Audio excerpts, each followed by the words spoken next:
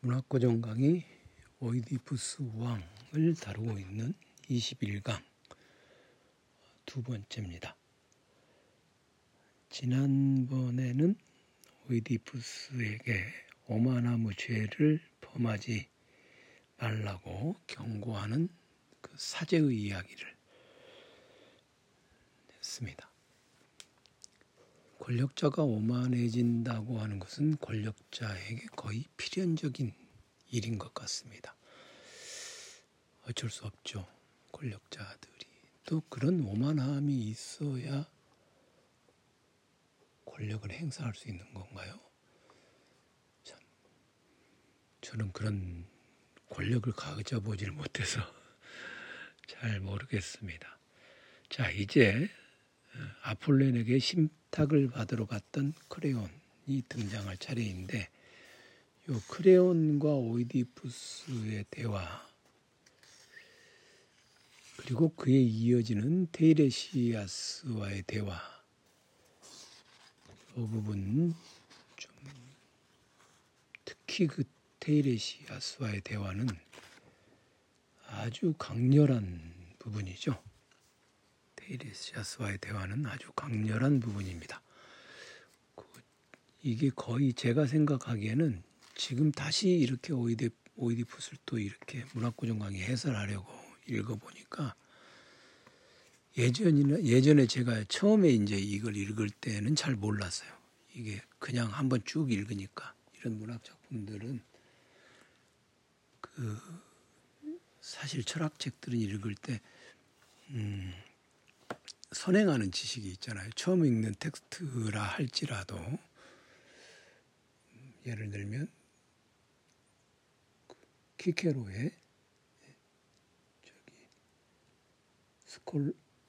스토아 철학의 역설, 이거 처음 읽어보는 건데, 그래도 키케로라고 하는 사람에 대해서 어느 정도 알고 있고, 그 다음에 스토아 철학에 대해서 선행하는 지식이 있고, 그러니까 읽을 때 이런 얘기가 나오겠구나 하는 것을 어느 정도 예상을 하고 있죠. 그런데 오이디푸스 왕 이런 거 읽을 때는요, 제가 처음 읽을 때는 어떤 부분이 중요한지 전혀 알지 못하는 상태, 헬라스 고전 드라마에 대해서 전혀 알지 못한 상태, 참고문을 함께 읽어간다고는 해도 저는 일단 처음 이걸 읽어보는 상황이었기 때문에 알지 못하는 상태에서 읽었거든요. 그러다 보니 그냥 도대체 뭐가 중요한지 잘 모르겠더라고요. 그리고 이제 특히 문학 작품은 형식과 그 내용이 상당히 맞물려 있는 경우가 있어서 그 형식적인 특징들 이런 것들을 알고 나서 읽어야 좀 이 작가가 강조한 부분들 이런 걸 찾아낼 수 있을 텐데 그런 걸 잘 몰랐어요. 그리고 그렇게 해서 이제 처음에는 한번 쭉 통독을 하고 그 다음에 아무래도 고전 드라마들은 참고서가 없으면 제대로 읽어내기가 어려우니까 해설한 책들도 좀 보고 그 다음에 이 드라마 자체를 촘촘하게 주석한 그런 책들도 보면서 다시 읽어보고 그리고 나서 이제 또 읽어보니까 이제 그 다음에는 제 나름대로의 뭔가를 가져보려고 관점을 가져보려고 이제 좀 제멋대로 자의적으로 읽어보기도 하죠. 그렇게 해서 여러 번 읽어보고 이건 이렇게 읽는 게 좋겠다라고 생각하는 것들의 퍼스펙티브, 전망을 가지고 이제 정리를 해서 강의를 했었는데 그 뒤로도 이제 여러 번 읽었죠. 다른 책에서 오이디푸스를 인용하거나 하면 또 다시 읽어보고 또 이렇게 설명하기 위해서 또 읽고 이렇게 읽어보면서 이제 여러 번 읽어보니까 이 테이레시아스와 오이디푸스의 대화 이 부분이 이 드라마에서는 가장 주목해야 되는 지점이 아닌가 그렇게 생각을 해봅니다. 그 크레온과의 대화가 그쪽으로 향해 가는 그 절정을 향해 가는 절정은 아니죠. 이 드라마 자체의 절정은 오이디푸스가 눈을 찌르고 뭐 이렇게 하는 부분인데 그걸 향해 밀고 가는 그 과정이 이 예고편처럼 아폴론에게 신탁을 받으러 갔던 크레온과의 대화가 예고편처럼 나오고 테이레시아스와의 대화가 단문으로 이렇게 두두둑 이어지거든요. 단문으로. 그 부분이 좀 상당히 긴박하죠. 자, 먼저 아폴론에게 신탁을 받으러 갔던 크레온. 그러니까 크레온이 이제 갔다 와서 이렇게 보고를 합니다. 포이보스 왕께서는 우리에게 분명히 말씀하셨어요. 이 땅에서 양육되는 나라의 오욕을 몰아내라고. 치유할 수 없을 때까지 품고 있지 말라고. 그러니까 테바이의 오욕이 일어났고 그것을 몰아내라고 이제 크레온이 아폴론의 신탁을 전해줍니다. 이 아폴론의 신탁은 이렇게 해석하면 이렇게 되는 것 같고 저렇게 해석하면 저렇게 되는 것 같은 그런 게 이제 아폴론의 신탁이죠. 큰 나라를 멸망시키리라. 그 페르시아 전쟁 시기에 큰 나라가 어딜까? 뭐 그런 것들이 있잖아요. 동쪽으로 가면 귀인을 만날 것이다. 어디로 가도 동쪽입니다. 지구는 둥그니까. 뭐 어쨌든 그런데 그래서 이제 오이디푸스가 그걸 묻습니다. 우리를 오염시킨 것이 무엇이고 어떻게 정화하라고 하시던가. 이 오이디푸스의 물음이 핵심적인 물음이 이제 이렇게 몇 개 나오는데 제가 이 책에서 문학고정 강의에도 써두었듯이 오이디푸스를 읽을 때는 오이디푸스의 물음이 굉장히 중요한 포인트가 됩니다. 이 물음에 대한 대답 그리고 오이디푸스가 무엇을 모르고 있는가 오이디푸스가 무엇을 모르고 있는가를 우리가 알아차리는 게 중요해요. 왜냐하면 오이디푸스는 자신이 앞서서 얘기했던 것처럼 굉장히 지혜로운 자라고 여기고 있거든요. 그러니까 모르는 게 없어요. 오이디푸스는 모르는 게 없는 사람인데 자기가 죄송합니다. 자기가 모르는 게 없다고 여기기 때문에 모르는 게 나오면 화를 내요. 오이디푸스는 화를 냅니다. 그리고 그것이 이제 가장 심각하게 나타나는 부분이 테이레시아스와의 대화죠. 따라서 오이디푸스는 스스로가 알고 있는 자라고 생각하는데 그가 무지한 것, 자신이 모르는 것을 마주했을 때 어떤 태도를 보이는가. 그게 이 드라마를 방향을 바꾸게 하고 그리고 오이디푸스가 어떤 행동을 하는지가 사실은 이 드라마의 방향을 바꾸는 결정적인 요소가 되죠. 즉 드라마는 행동을 통해서 이어져 가는 거니까 아리스토텔레스의 시약을 보면 그런 얘기가 나오거든요. 즉 새로운 발견과 그다음에 이제 그 급전 그 두 개가 드라마를 움직이는 드라마의 변곡점을 만들어내는 그런 거지 않습니까? 발견이라고 하는 것은 무엇이냐? 모르는 것을 아는 게 발견이죠. 그러니 오이디푸스가 뭔가를 물어본다? 그럴 때 그거구나. 나도 알고 있었어. 라는 것이 아니라 처음 들어보는 건데 그건 무엇이? 이렇게 가면 이제 오이디푸스가 그걸 끝까지 추궁해서 알아내려고 뭘 하다 보면 자기가 몰랐던 것을 발견하게 되지 않겠어요? 안다는 것이 발견이죠.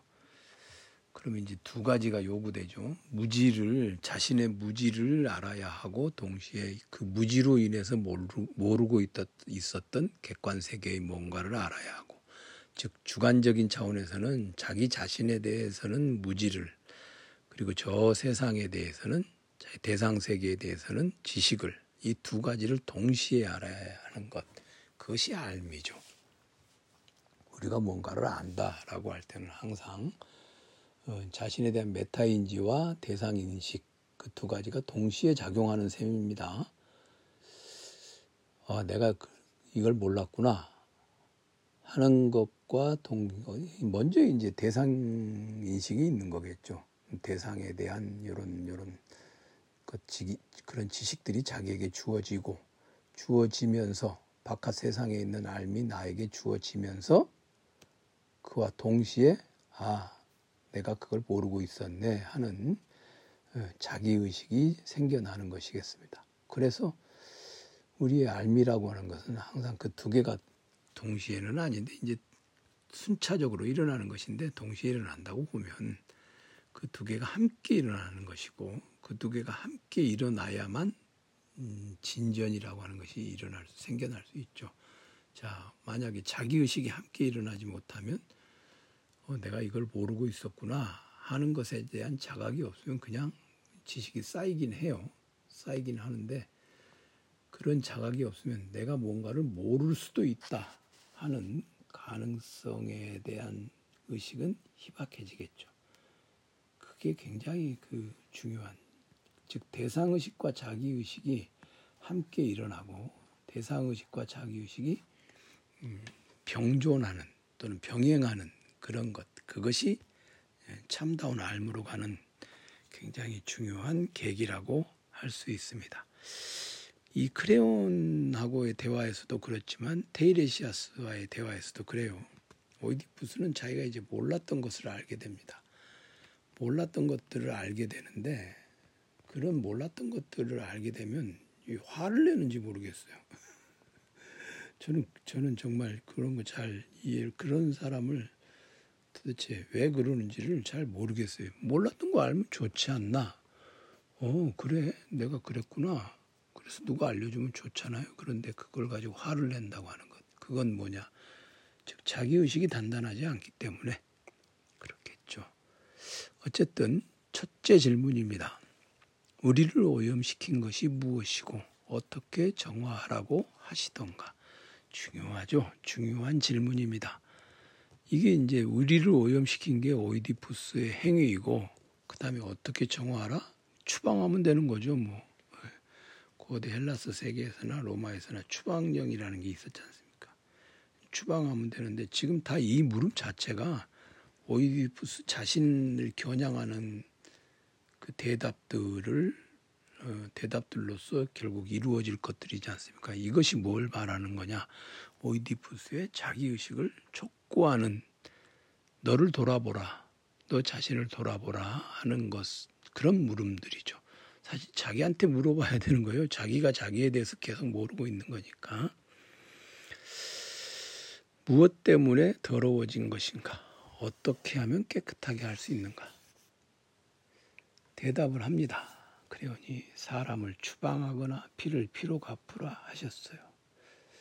대체 어떤 사람의 운명을 신께서 드러내시는 것인가? 이 둘째 물음인데 앞에 나온 거하고 대동소이한 물음이죠. 어떤 사람은 우리가 옆에 있으면 우리는 이제 관객들은 어떻습니까? 알고 있죠. 오이디푸스라는 걸. 그러니까 관객은 제3자예요. 그래서 구경꾼이죠. 구경하는 사람. 그 사람이 철학자죠. 구경하는 사람으로서의 철학자.